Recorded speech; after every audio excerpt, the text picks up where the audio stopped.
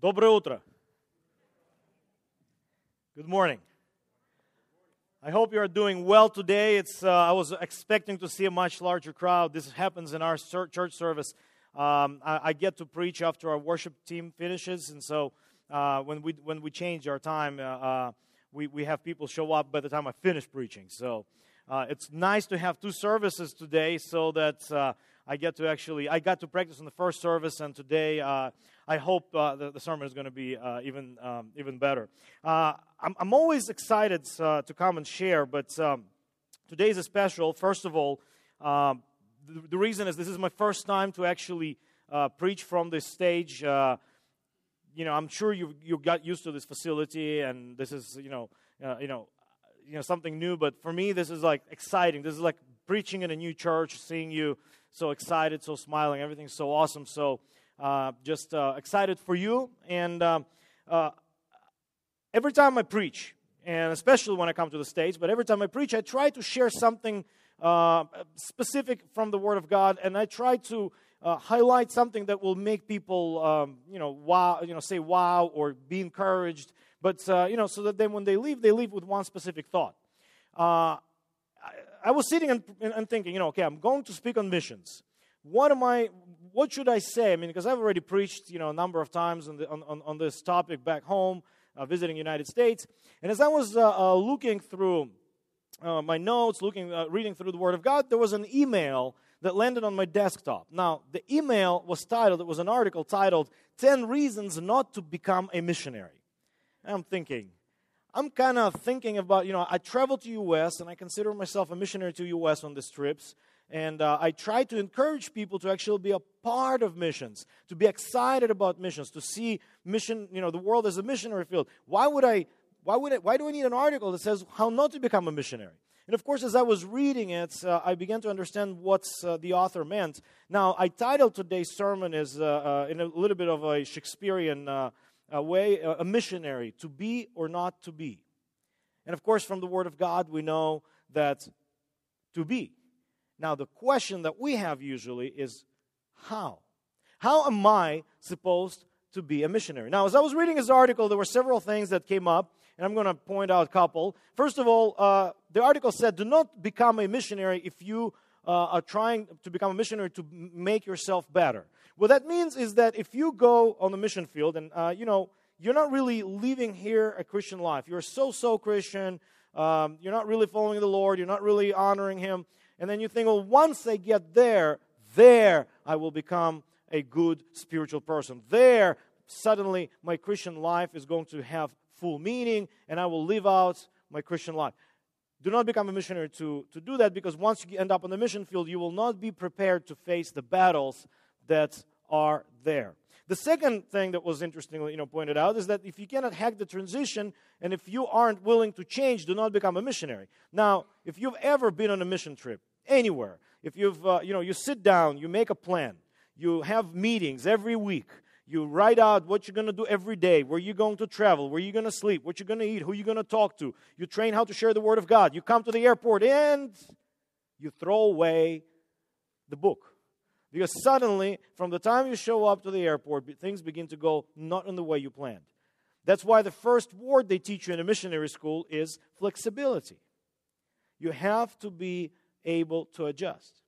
And there were several other things that were pointed out. One other thing that I thought was kind of interesting, and I had heard people say that, it says that do not become a missionary if you think that living on support is a piece of cake. And some people say, you don't have to have a job 8 to 5. You don't really have to work hard. You just let people know what you do, and they just support you. Other people say, well, yeah, we understand, but it really does wonders to your faith. A lot of people say, living on faith, living on support is great. And I tell you, as a missionary, fundraising, living on support, does wonders to your faith. I mean, it gets strong. Trusting God to provide for your church, for your staff, for your family. The problem is that when your faith being built up, fundraising does something to your personal self-image. It does something to your relationships, and it's not really good. Well, first of all, you start seeing yourself in a little bit of like, I don't want to see myself as a beggar. Worse, I want to see myself as a vacuum cleaner salesman who comes and knocks on the door, goes to the same neighborhood, knocks on the doors and says, look at this wonderful vacuum cleaner. It does these wonderful things. And I mean, some of you may have done this job. Some of you may have had those guys knock on your door. And the issue is that you are the only people I know. And so when I come every year, I knock on the same doors. And some people say, oh, Eugene again. Eugene again. I hope you are excited, as Dave said. I was like, I really hope that you are excited. But you know what? I've got this situation. I've got a problem. I grew up in a country. Now, the last thing was there. Let me go back for a second. The last thing was there. Do not become a missionary to find cool friends. Now, that spoke to me the most. Because a lot of times people don't have friends here, but they think once I go there, people are going to like me. People are going to love me. I'm going to make good friends. And that happens, but just for a little time. And they get to know you. Now, I grew up in a situation where I didn't have many friends at all. I grew up in a country where I was Jewish, and the only friend that I can actually point my finger to and say his name was also Yevgeny. He was also Jewish, and when I was in the 3rd grade, he left for Israel. So I grew up without having many friends at all. In fact, people that called me their friends, they sort of forced me to be their friend. They kind of got me into their gang, and I was sort of their friend. And I grew up in a country that didn't like the Jews. So I grew up not liking the people. I didn't like the Soviet people. I heard stories from my grandmother, my grandmother's sister, who ended up in Gulag at age 18. She was sent to Siberia for being a member of the Zionist family. At age 28, she finally was able to escape from Siberia to somewhere in Kazakhstan and was hiding under somebody else's name until Khrushchev's time. I knew my parents couldn't get good jobs because they were Jewish. And I grew up not liking Soviet people. And the Soviet people didn't like me. I didn't like the Russians. I didn't like Moldovans because when I grew up, everybody was supposed to speak Russian. And if you spoke Moldovan or Romanian, it's basically a similar language, then you were of a lesser class because Moldovans, they were not Russians. And so I grew up not liking Moldovans and Romanians. They were always teaching us that Moldovans and Romanians, they were Nazis. Because, when Hitler came with Nazis, Romanians came with him. And it's a sad fact, yes, that the ghetto in Chisinau was organized by the Romanian army. And so if you were to speak Romanian, you were going to speak the language of the Nazis. So, of course, I'm Jewish. I'm not going to like Nazis. So I hate Russians. I hate Moldovans. I grew up hating Westerners. I remember as a little child, I'm sitting and watching Winter Olympics. And there's a break for a news, and the lady, I don't really remember if it was a lady or a man, but I remember vividly that it was an interruption for the bobsled team, and the Soviet bobsled team was doing good. And suddenly there's an interruption, and the news channel talks about how the Americans and this Reagan guy wants to nuke us Soviet citizens, and I was like, why are they so bad? Why are they trying to kill us? Then I go with my dad to Kiev, Ukraine, and we're standing in line to go to a museum. I'm probably 6 or 7 years old. And the lady behind us with her husband, they're very nice people. They didn't speak the same language. They might have been American. They might have been English. They might have been from a socialist country. But they were handing me a bubble gum, and I started crying, sincerely believing that they're trying to poison me. I didn't like Westerners. And you wonder, how can this kid end up being a missionary? I mean, you don't like people you live among. You don't like people you live next to. You don't even like people who live far away from you. In fact, I came to church because a buddy of mine asked me to go to that church and beat up a guy. I didn't like Christians. When I was in the 3rd grade, a guy showed up after, probably some propaganda guy from Soviet military who was teaching us, he was telling us how he was a son of Adventists of Seventh Day and how they were going to eat him and how they put him in the well and they were starving him to death. And then the Soviet people came and saved him and sent him to Soviet military. And now he's the only happy person in the world. And I was afraid of Christians. I decided I will be an atheist. I didn't like anybody. How in the world can somebody like me become a missionary? And you say, well, that guy's messed up. But you know what? It's not just for me that it's hard to love people. I bet it's also hard for you to love people. Now, sometimes, those of you who are on Facebook, don't you wish there was a button like that? And it's really hard for me sometimes to put that like, under some articles. And you wish there was some button like a strong dislike. Can I delete this guy from Facebook?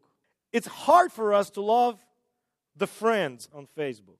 It's hard for us to love the people that are far away from us but that are intent to destroy us. It's hard for us to love the people that their whole purpose in life is to destroy our families, to destroy our way of living because they hate us. It's hard to love the people that lie to you.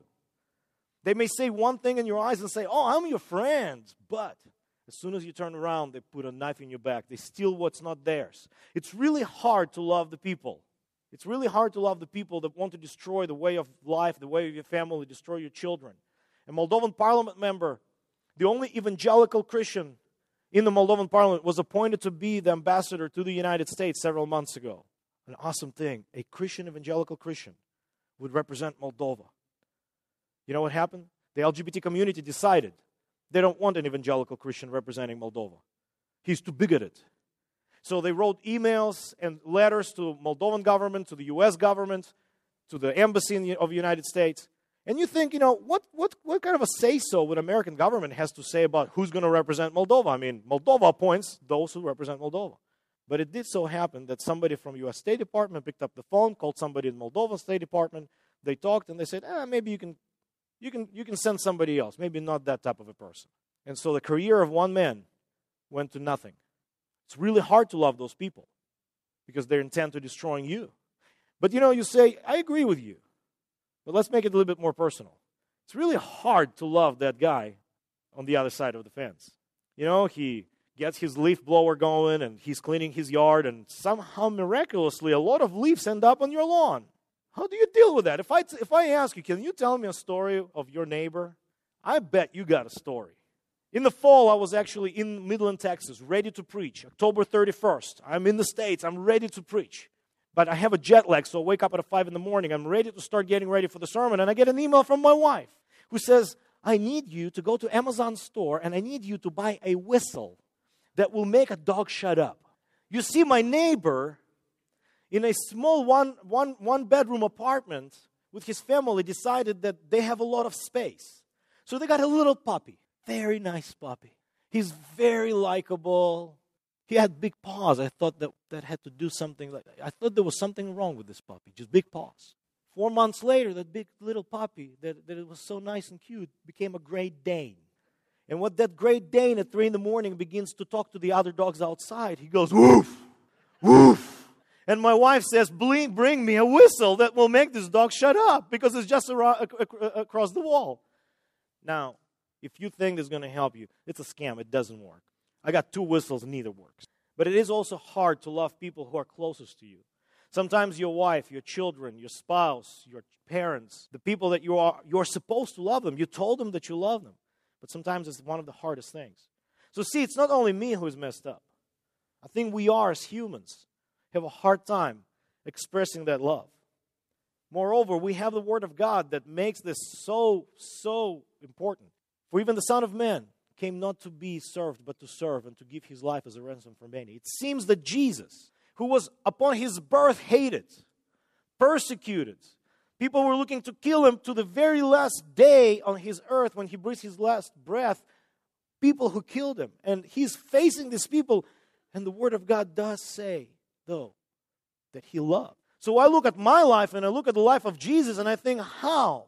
The first commandment, if you remember, it says, you shall love the Lord your God with all your heart, with all your soul, and with all your mind, right? It's easy to love God. Now, we don't act like we love God sometimes, but it's easy to love God. After all the good things are from the Father of heavenly lights. All the good gifts that we receive are from above. It's from the Lord. And so, we're not going to say, God, I hate you. We're going to say, oh, God, I love you. Yes, I. And by the way, here's my Christmas list, right? But the issue is that this is the first and greatest commandment. The second one is like it. You shall love the neighbor as yourself. That's where I get in trouble. That's where I have a hard time. So the Word of God seems to underline this major problem. And even Paul is going and he says, I have become all things to all people that by all means I might save some. I'm thinking, what a great man. Because I can become anything to love that neighbor with that Great Dane. Now the question is, how in the world did God make me a missionary who works with Russian speakers, partners with Westerners, learned a little bit of Romanian, in fact, became a Romanian citizen? How in the world would God take somebody like me and use me to share the gospel to the ends of the earth? The bigger question is, how can He take you and change your life and unexpectedly make you love the closest to you and those far? How can we love the world? Now, you heard of the 5 languages of love, right? It's for those of you who didn't, there's a Christian counselor who wrote an interesting book who describes that among the relationships with husbands and wives, there is this way of us, we show our love in different ways. For example, I give big gifts. I cannot give my wife one flower or 3 flowers. When I bring her flowers, I buy her a bunch. But the issue with her, it doesn't matter how many flowers I bring. Because her language of love is not gift. I mean, she loves flowers. But she would personally prefer I spend more quality time with her. So I find that giving her a gift is not going to change anything. Speaking to her for 30 minutes to an hour on the phone every day while I'm away, especially on FaceTime, taking long walks, having conversations, that's what shows her that I love her. Hey, husband, sometimes, your wife cooks this wonderful meal for you, and you come home, and your wife thinks, he surely knows through taking care of him and by making home this wonderful place and cooking this meal, he surely knows I love him. But you, husband, that you wish she turned to you. And it would make more powerful difference in your life if she turned to you and said, honey, I appreciate how much effort you put into making a living for our family. You know what? I'm so proud of you. Because your language of love is words of appreciation. And her language of love is acts of service. Wives, sometimes, he can come in and give you this wonderful necklace. I mean, he's been working and saving money, and he comes in and he just gives you this necklace and these beautiful pearls, and some matching earrings and probably even a ring. And he thinks, she definitely knows I love her. Man, I worked hard to get that for her.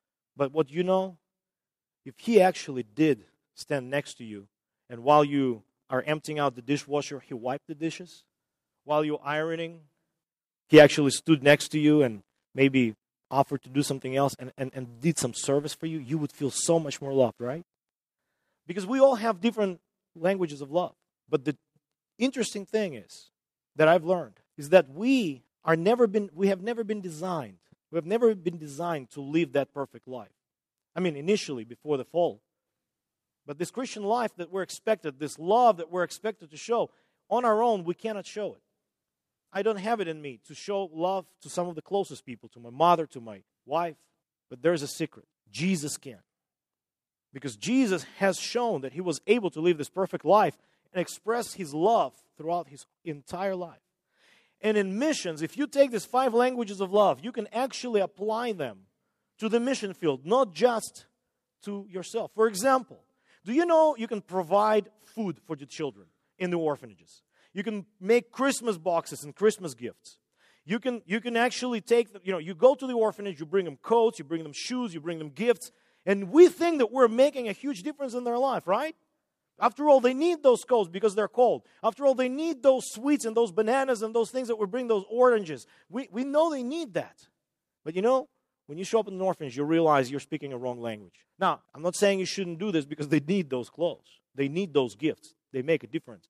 But when you come to an orphanage and you hand that box to that kid, he's going to take the box, put it aside, and he's going to hug you. And he's not going to let go. And he's going to hold you for as long as he can. And he's going to be standing next to you. And this girl is going to be walking with you wherever you are. Because their language of love, their need is physical touch. Because nobody touches them with love, with true care. Elderly.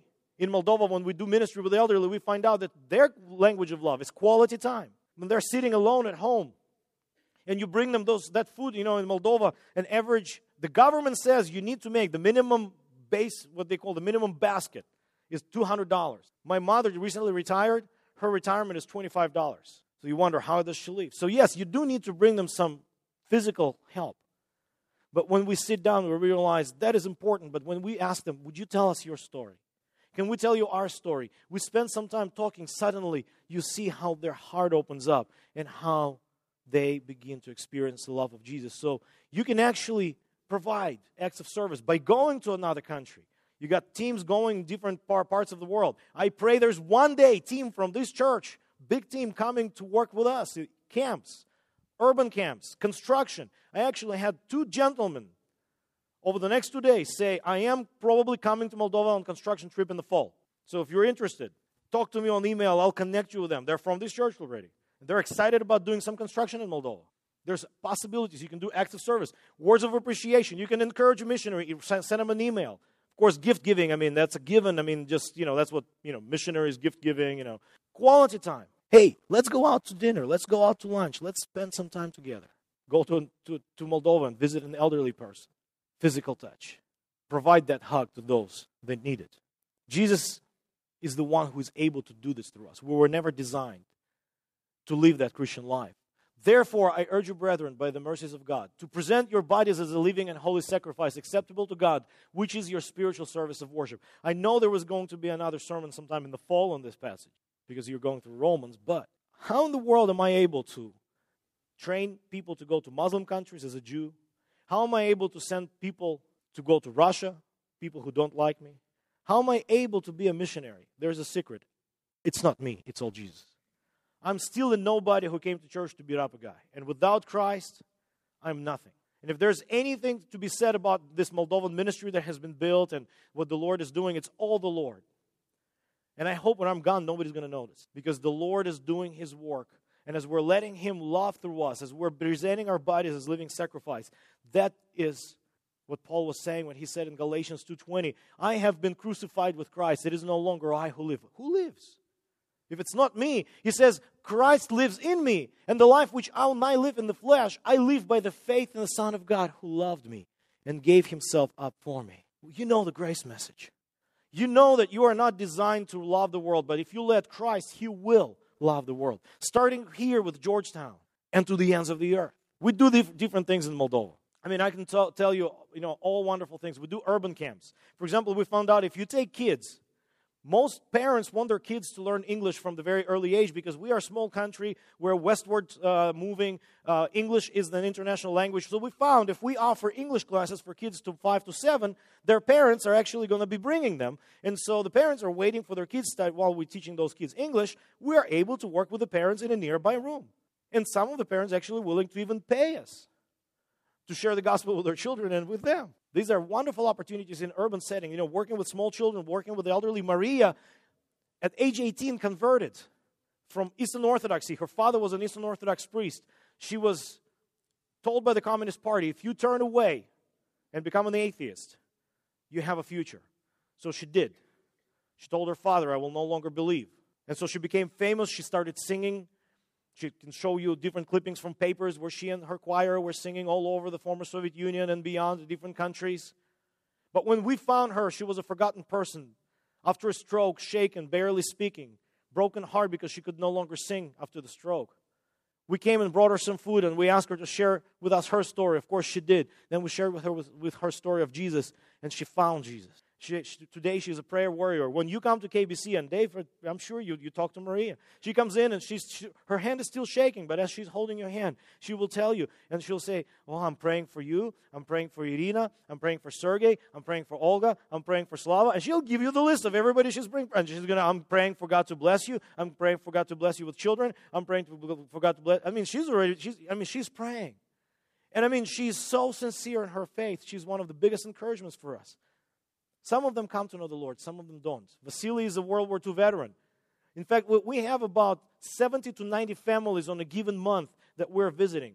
We have a team of 4 workers and a number of volunteers that go and visit those families monthly by using opportunities to provide them food. We build food bags, providing them staples, sugar, flour, cooking oil. And as we go to their homes, we pray God would allow us to change their lives. So we take kids, we take elderly, we take teenagers. Okay, I need some interaction here. Who can play Uno or Face 10? One of the two games. Would you raise your hand if you know how to play Uno or Face 10? All right.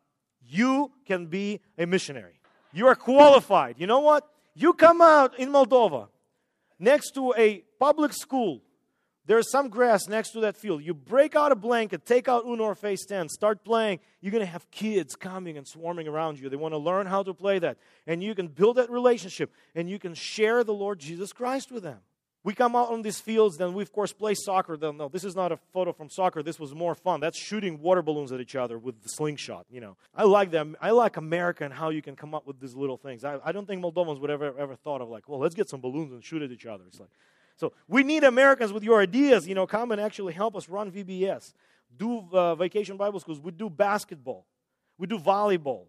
And then we pray that these young men and women come to know the Lord and God changes their life. And by the way, I know that you're probably looking at this photo thinking, oh, Eugene, that's like from 5 years ago. That's actually from a year ago. I did lose some weight, yes. For those of you who do not know me, God is good, amen. We do camp outreach. We actually own a campground. Thank you. You have actually provided us money to build one of the cabins. We are rebuilding currently cabins. We've got 15 already, 16 finished and 15 to go. And as these cabins, we bring about 500 kids through this camp. And for 1 week, we have an opportunity to speak into their life.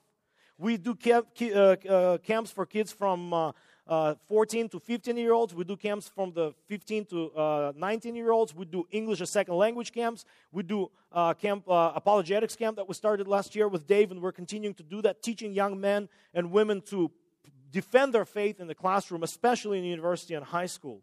We come up with all sort of fun games. Now, here's a photo with a guy with 2 cups. That may be, I don't know if you can do this in America. I was told some of these games are illegal in America because you may get sued or whatever. But you get 11 guys on one team, 11 on another. So 22 kids. Get them these cups. They don't have any peripheral vision. And give them a soccer ball. And they start running around. Fun to watch. I've never played, but fun to watch. I mean, we come up with stuff like, we were told there's a thing as a piñata. We didn't know you had to put candy, so we got some balloons with water and, Apologies to my American football fans, my friends. We didn't know how to play American football. I love American football. I go to see American football. I just like more the experience. I still don't get all the details of the rules. Moldovans figured out, but if we get American football, we get a mop, and we get some soapy water, we can actually create an American football hockey kind of a breed. Now, I haven't played that either, but it looks like fun. So we have these young men and women. Of course, we provide fun for them, but mostly we teach them how to worship God. We explain to them about what Christ has done for them. We explain to them about the opportunities. We share our lives with them.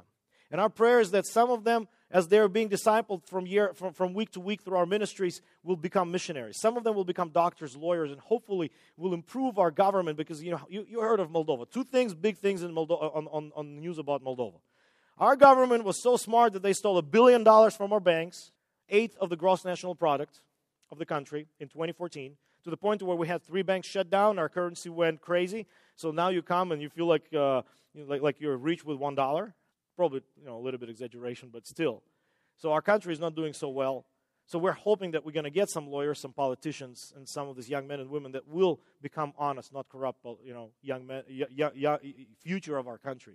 And then we do pray that some of them actually will, and the second news, I said two things. And the second thing is your American FBI is doing a good job because working with Moldovan law enforcement, they were able to stop the sale of uranium. And some people, and I'm thinking, Hollywood is like crazy. They're watching the news because now there's like TV shows that about Madam Secretary. There's this now she's dealing with Moldovan government. I'm like, nobody ever knew about Moldova. Like Grace Bible in Georgetown is probably the only church in Texas or in this town that knows about Moldova because, it takes a Moldovan to come to tell you where it is. And now all these American channels talking about, now I wish they were talking about how great our country is, not how corrupt it is. But anyway, we pray that some of them will end up in the seminary. Sorry, I'm chasing rabbit trails here a little bit. But these are Moldova Bible Seminary students. That's a picture from September. We have about, 29 students, about 30. These young men and women are trained. Over 120 graduates go and work in former Soviet Union. Today, Moldovans can travel between Oslo, Norway, and Vladivostok, Russia, as far as Afghanistan and Pakistan border. Even furthermore, these young men and women, as they train, they actually have a world vision now. And it's not a secret to you that some of these places where Moldovans go, Westerners are not welcome. You see, the gospel, when the Great Commission was given to us, it doesn't take into account America. It doesn't take into account North Korea. It doesn't take into account Putin or any other regime or any other country that exists. It says, you will be my witnesses in Jerusalem, Judea, Samaria, to the outermost parts of the earth. So what if you cannot go to North Korea? You have to be my witnesses. So what if Russians don't like you? You will be my witnesses. It doesn't, political things don't matter. Christians have an assignment. We're citizens of heaven with an eternal assignment to take the gospel to the ends of the earth and do this faithfully until the Lord Jesus comes. Amen? Well, we have to become creative then, right? Because if you're an American, come to the border of Russia, they're going to look at you and say, What are you here for? Well, I'm here to tell people about Jesus. Okay, well, best case scenario, you're deported. Worst case scenario, you get to start a cell ministry. But we can become creative. How about we go to Moldova, send Pastor Dave, he'll train some students. The students can actually travel into Russia without having to have a visa, and they can start churches. And then they, in return, can go to countries maybe like China and North Korea, because the Russians are liked in China and North Korea. Right? We can become creative. So that's where why the seminary is so important to us. An example, here's Zhenya. She comes to the seminary. She says, I want to be a missionary. She begins to go on short-term mission trips. She goes to Russia a lot. Slowly, about a year and a half ago, she comes to my office and says, Pastor Eugene, I feel like I have to go as a missionary to India. I'm thinking, India? She says, yeah. I'm thinking, you can go to a lot of countries. I mean, Moldovan passport will now let you go, She says, India. So we prayed about it, and it so turned out, it costs about $1,000, $1,500 to send somebody to India for us. And so we found out there was a group of Moldovans being trained to go to India. So she joined the team. I had a church from Scottsdale, Scottsdale Bible Church, contacted me and basically they asked me, do you have an opportunity that came out unexpectedly out of your budget to advance the gospel? And I was like, well, she just came to my office a couple days ago. So I sent them and said, well, I have a student who's wanting to go to India, and it costs about $1,500. Next thing I know, I got a check for $1,500 and a student who wants to go. There was a team. And so Zhenya actually spent this summer, she spent about 30 days with a team working in India, working in New Delhi in the slums, and then eventually she ended up spending most of the time in this Christian school. These Russians went to Nepal, started some ministry, started churches. Their ministry spilled into India in one of the regions in Darhan, city of Darhan. They started 5 home orphanages, and these kids from orphanages go to this one Christian school, and they're looking for teachers. So Zhenya, being a Russian and English speaker, she comes in and she becomes their English and Bible teacher. She spent their summer, and now she's training upon graduation to actually move to India. Now, whether it's going to happen or not, God's going to provide, or He's going to direct somewhere else. But these are examples of young men and women that make a difference. A graduate of 2001. Anybody here likes San Antonio Spurs? Hey. You know who Admiral is, right? All right. Nick, graduate of 2001. In 2000, I thought Nick was not going to graduate. Somewhere between 2000 and 2001, on his last year of the seminary, Nick realized he can use sports as evangelism, and he got on fire. So he started working, as soon as he graduated, he started working for Athletes in Action. He built their ministry for 5 years, moved to go with SportQuest, became a country director. On some of his travels to Texas, he met David Robinson. But his dream was to actually start his own ministry, and he was so impressed with David Robinson, he asked David if he would allow Nick to use his name, or his nickname, as a name for his school. So he said, well, do you mind if I start a school? It's called Admirals Academy. I'm sure David Robinson couldn't care less. I mean, use it. I mean, he's not making money of it or whatever. So Nick goes and starts this ministry. 4 years ago, he begins this Admirals Academy. Now, it's actually a team called the Admirals who are playing in Moldovan junior national team. They're rating in the top 5 teams in the country. They're in the news almost every single week. They play professionally. Moreover, they provide training for the young kids. They do drills. They teach them, like basketball clinics to recruit into the team. And they're using this to share the gospel. I've got actually right now in the seminary 9 guys from Admirals Academy who came to know the Lord within the last 4 years through this ministry of Nick. These guys, now, give you an idea. You tell a photographer, would you take a photo? Like I'm trying to, to perspective. So he chose a background that you cannot even tell how tall these guys are. The gentleman who is an older gentleman in the middle, his name is Tom Shanik. Some of you may have met him. He's the reason actually how Dave and I met. Tom Shanik is 6'9". So you can imagine how tall these guys are. So 9 of these guys are now learning how to be coaches, and part of their learning is taking seminary education. So they're taking their 6th class starting tomorrow at Moldova Bible Seminary. Now, this is a photo that I'm jealous of. This is Nick and 2 of my students a couple months ago, and the photo was from Facebook titled, Admirals Having Lunch with an Admiral. I'm like, I want to go there. I want my 1 minute of fame.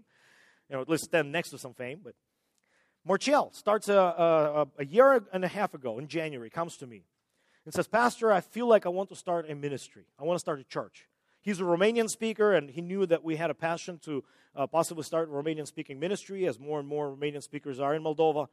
And I said, okay, Marshall, that sounds a great idea. You would have to, you need to get a team. We figured out a budget. So, I'm thinking somewhere 3 to 6 months from now, we may actually start moving somewhere. Marshall goes, okay, team, okay. 3 days later, he shows up in my office and says, okay, I have a team, so what do we do now? What do you mean you have a team? Well, I go evangelizing to hospital and on the street, and I have these people that go with me all the time, so I just asked them if they want to be on my team, and they said yes. So now Marshall has a team. This is a photo from September. He's got a team of 10. Actually, it's actually bigger now. They begin to go to hospitals, taking them food bags, visiting, doing evangelism, working with children, coming up with all kinds of creative ways, using paintball as a way to evangelize. Now, I have some girls playing paintball. I know it hurts, so I can imagine why and how they would want to do that, because they don't even regulate those things. They just hurt. But now we know that Marshall is reaching at least 120 people every single week with the gospel, and they didn't even have a church service yet. And the reason is that, and I'll probably mention this, some of you who are on our mailing list, you know that the government kicked us out of the facility that we were in. We were meeting there for 12 years. We were renting from a school. And our government got so corrupt, I just mentioned that they stole money. Well, they sort of don't like Christians. So we were targeted. We were told by the director that our church needs to get out. And effective June the 1st, we are homeless. We found a little place down the road at a Baptist church. They let us meet there for a little bit. The pastor got a little bit jealous. Our church is like twice bigger than his, so he felt like we're going to start stealing people from him. So he told us, you have to get out. So we had to go commercial. I'm glad to report to you. I don't know if that was not in an email yet. We actually found a temporary facility that will hold us there for about maybe 3 to 5 years. We have a five-year lease, everything official, transparent. And then we're very excited that we will be able to continue to grow the ministry. But our main goal is to eventually build our own building, because in Moldova, 3 days ago, big headline, Eastern Orthodox Church declares war on the sects. Now, if you've never met a cult leader, nice to meet you. Because according to the Eastern Orthodox Church, I'm a cult leader. Anybody who's not Eastern Orthodox is presented as a sect or a cult, and they decided that they're going to oppose us. The only way for us to continue to effectively exist is to go commercial, which it's legally everything is fine as long as you buy the land, as long as the government didn't give it to you, or you didn't get it without paying for it. And so we are looking right now to raise funds over the next 3 to 5 years. We're looking for 900 families to give us, for one family to give us $2,000 one time. Either $167 a month over 1 year, or a one-time gift, maybe half a gift, but we're looking for 900 families. We need to raise $1.8 million, which is what an average we've estimated is going to cost to buy land and build. You say $1.8 million is a lot of money, Eugene. I agree with you. But if you think of it as 900 families, 300 families first year, that's like 300 strong Gideons, warriors. That's $600,000 after 1 year. Another 300 families, that's $1.2 million after 2 years. And then 3 years into it, we believe God is going to provide. Now, somebody can write a check and become 100 families. Somebody can probably write a check and just, give us $10 for that. But we are very excited about where the Lord is taking us. And just to kind of give you a perspective, these young men and women, like Nikolai, an orphan. And about half of our seminary students are right now from orphanage. This young man is the future of our country, because he loved, I've never met many young people who want to be children's pastors. He is studying to be a children's pastor. He's our second-year student. He goes with his church right now. Every single week, they have a team and they go work in the orphanages. This is an orphanage in the northern part of the country. This is an orphanage for the kids with disabilities. And as Nikolai with his friends go, they share the gospel. And because he was an orphan that didn't receive a touch, he wants to be somebody who brings that touch to the orphans. Our seminary students work with organizations of Campus Crusade for Christ, Young Life, OM, Operational Mobilization, Stella's Voice, Youth for Christ, Athletes in Action. These are just some of the ones that I thought you would recognize. We work around the world. Seminary graduates actually work in Romania, in Italy, in Russia, in Kyrgyzstan, in Uzbekistan, in Kazakhstan, in India. Now, if you think of Russia could be a separate slide on its own, because we work in 12 different areas of Russia right now with the seminary students and through our connections. I just want you to understand, all of this, what I was sharing with you, and I have more and more and more stories, but there's not enough time to share them. It's all possible, because missions today is not the West to the rest. but because it's about partnership. Missions is everywhere to everywhere. It means that we bring the resources of Moldovans, of people, of passion, with the resources of theological training, sometimes financial resource of the West. And as we look and put the puzzle together, we can see the gospel preached to the ends of the earth. We can come up with creative ways, art school. We can come up with wonderful things. More of those stuff, you can find out more about it on our website. As you will exit today, there's a little table on the left. I'll stand by the table. There is actually about 24 cards, 24, 25 cards like this with different students. There's like 4 or 5 of each. You can come up and pick up one of these cards. It will show you their face. We'll tell you their story, how they came to know the Lord. We'll tell you what they're hoping to be. You can commit to pray for them for 1 year. This way you can not only commit to not only be part of our ministry by me coming and preaching once a year and you hearing about it and saying amen, but you can actually have a physical way of praying every week for one seminary student. You can also pick up a fresh prayer card from my wife and I and put it on your refrigerator and continue to pray for us. And we're so excited about how the Lord blesses us. And we're so thankful to you for being part of the ministry in Moldova. We're so excited to share the eternal reward of serving our Lord Jesus Christ. But I want to remind you again, you cannot do it and I cannot do it. But if you just let, Christ can do it through us. So let's stand and pray together and give this to our Lord and Savior. Father, I thank you and praise you today. Lord, I worship and adore you.